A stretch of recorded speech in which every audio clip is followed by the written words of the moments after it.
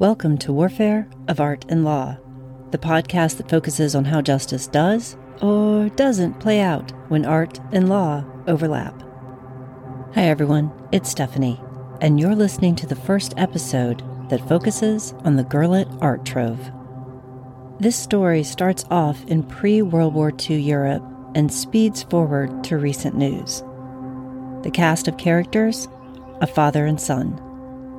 That relationship could be complicated enough without adding in a few world wars and the Nazi regime. The opening scene, World War I. The father, Hildebrand Gurlitt, serves in what has been described as the Great War to end all wars. When the veteran returns home, he wants to immerse himself in art, having had the advantages that come with a rather bourgeois life in Germany with creative influences within his family. This seems like a natural choice. Hildebrand Gurlitt had an affinity for modern art as early as the 1920s that initially made it difficult for him to remain employed by the German state. Despite its unpopularity with the authorities, however, Gurlitt supported and exhibited controversial artists like the German expressionists known as the Bridge. These, quote, degenerate creatives, as Germany's National Socialist would label them, worked in non-naturalistic colors and tackled taboo themes, promoting what some would consider abhorrent behavior, making their art subversive to the Aryan ideal. Gurlitt eventually transitioned to work as an art dealer, a, quote, missionary for the avant-garde, but under the safety of his wife's Aryan name, thereby detracting from his quarter Jewish lineage. By the late 1930s, Gurlitt was among the Nazi elite, using his art connections to assist the Führer, Adolf Hitler. He worked from Paris as part of the Special Order Linz to gather art for Hitler's ill-fated Führer Museum. Gurlitt was among a handful of dealers licensed to liquidate degenerate art purged from museums and acquired from private collectors. This enabled Gurlitt to feed his appetite for non-Aryan art like Otto Dix, Emil Nolde, and Max Beckmann, despite the cultural shift happening under Hitler's repressive ideology. Gurlitt was even able to reacquire a work that the state previously confiscated from him by the Bridge co-founder Ernst Ludwig Kirchner. As the Third Reich fell, Gurlitt was able to retain his stockpile of paintings, works on paper, and sculpture by asserting a honed Nazi skill, turning the truth on its head.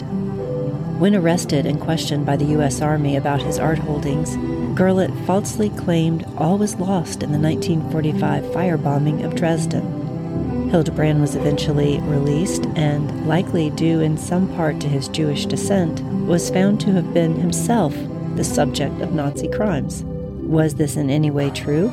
Some say so, including his son Cornelius.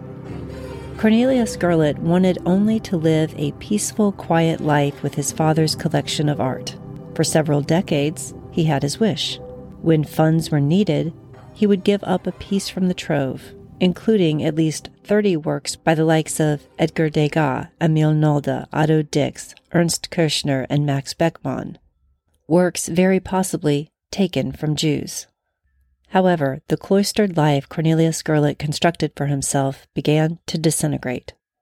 While on a train returning from Switzerland in 2010, the younger Gurlitt, nearly an octogenarian, raised suspicion with customs officials at the border of Germany and Switzerland.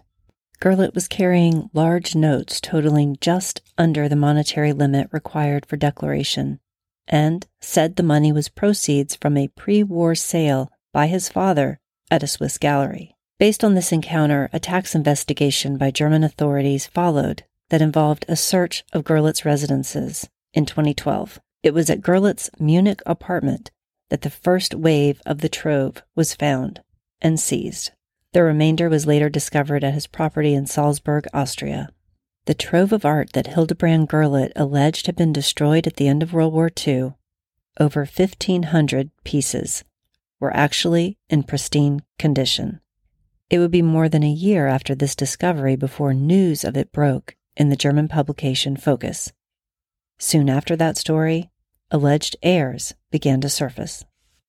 Prior to confiscation of his art, Cornelius had already experienced at least one heir's claim, and it reportedly irritated him. He had taken a work on paper by Beckmann, entitled The Lion Tamer, to an auction house for sale. The work had been obtained by his father in 1934 from Jewish dealer Alfred Flechtheim.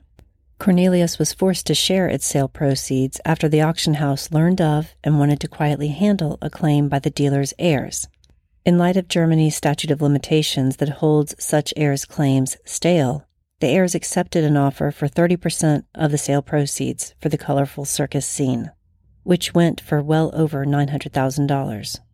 To Cornelius, these heirs represented threats to his deceased father, who he saw as the true victim of Hitler.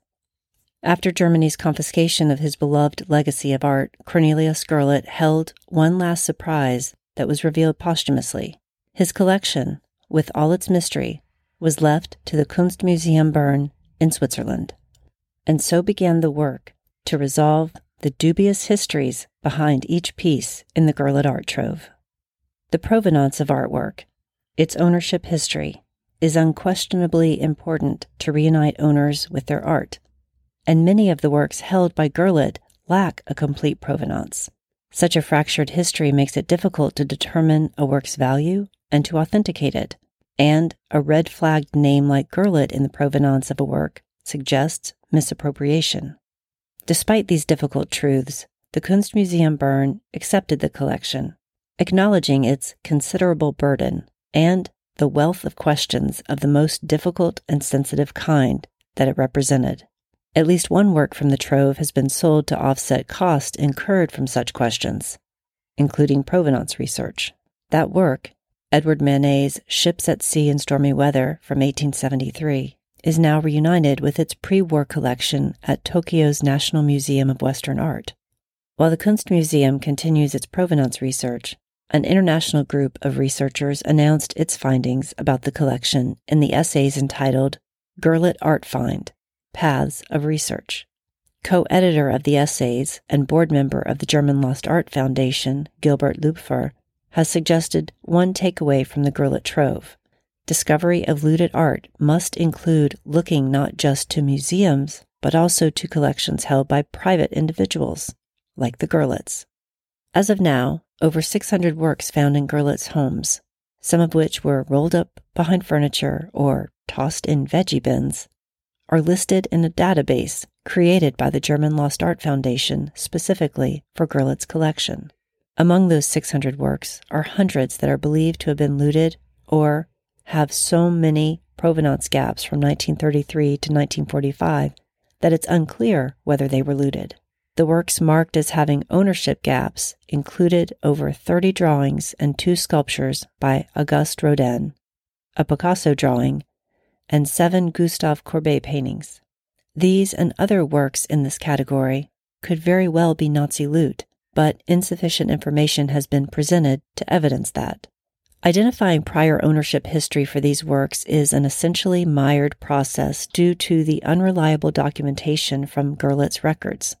Gurlitt's estate produced over 27,000 ledgers, address books, catalogs, correspondence, photographs, and the like. However, Hildebrand Gurlitt is known to have conducted his business with falsified receipts, aliases, and undisclosed buyers for an unknown number of transactions, making reliance on his records for provenance purposes a questionable process at best. Some artwork holds clues to its past on its face. Thomas Couture's Portrait of a Seated Woman from circa 1850 to 1855 is one such work. Its prior owner, George Mandel, was identified from an unusual mark on the canvas, a small hole, that was listed when the painting was reported stolen. By ultraviolet examination, that mark was confirmed to have existed and been repaired, enabling confirmation that Portrait of a Seated Woman indeed belonged to Mandel. Unfortunately, such a pivotal clue is rare. Another rarity is a solution like that reached for an heir's claim over one of the more prominent works from the collection, Post-Impressionist Paul Cézanne's 1897 Montagne Sainte-Victoire. This painting was with the Cézanne family until 1940, but after that, gaps in its provenance exist. Despite those gaps, the research project had determined that it was likely not looted, and it was held by the Kunstmuseum Bern. By 2018, the Cezanne family's petitions for its return resulted in an agreement whereby the Kunstmuseum retains the painting in its collection, while it also will be regularly shown in Cezanne's hometown of Aix-en-Provence. Other looted works from the Gurlitt collection that have been restituted include Max Liebermann's Two Riders on a Beach and Henri Matisse's Woman with a Fan. It has been said that restitution provides a bit of historical justice for Holocaust victims. Return of looted artwork honors the memory of those who were forced by the Third Reich to part with their culture, one artwork at a time. The collective history of these orphaned works bears witness to an unmet need for justice to those victims and their families, and the resolved history of so many works from the Gurlitt Trove exemplify what a monumental task it is to attain such just solutions. As Germany's culture minister put it, at least a little bit of historical justice can be obtained each time a work wrongly taken in the Nazi era is returned. Until full restitution of Nazi-looted art has been attained, though, a palpable tension will persist whenever looted artworks are displayed or hidden, and the Gurlitt family has played into that tension by leaving hundreds of orphaned works and just as many unanswered questions swirling around their billion-dollar collection. This father and son story begs so many questions. How can right and wrong be so very easily blurred, such that Cornelius Gurlitt believed his father to be the true victim? Or is it Cornelius, perhaps, that's the victim, having experienced the trauma of war as a child under the Nazi mind games that surely reeled through his home? And perhaps his only way of coping was to retreat into his inner world with his art. And then there's the bigger question of right and wrong, that entire groups of people could be considered subhuman, worthy of murder, a racial judgment we see on our streets even today. And so one might ask, why, in the shadow of mass murder, is the stealing of art important? Because the hard reality is that small steps of hate pave the way for larger atrocities. Those small steps in World War II Europe included displacement of art, the theft of a people's culture. So how can we now do the right thing? How can hundreds of thousands of still missing artworks that created that culture be returned? There are many platforms where these stories have been shared and these types of questions have been asked. But it's my belief that the more the stories are told and the questions are asked, the more they are digested and carried forward, the more likely some form of justice can be had, justice for our collective culture. This podcast is meant to act as a story keeper of our cultural patrimony and to aid in keeping racist atrocities like those of the Nazi era from repeating themselves, because the best way to avoid repeating our mistakes is knowing our history. This is how to create a culture shift for the good. If you'd like to hear more stories like this, please subscribe and follow Warfare of Art and Law podcast. And it would be much appreciated if you could leave a rating or review and tag Warfare of Art and Law podcast. You can also email comments to Stephanie@warfareofartandlaw.com. Until next time, this is Stephanie Drawdy bringing you Warfare of Art and Law. Thank you so much for listening. And remember, injustice anywhere is a threat to justice everywhere.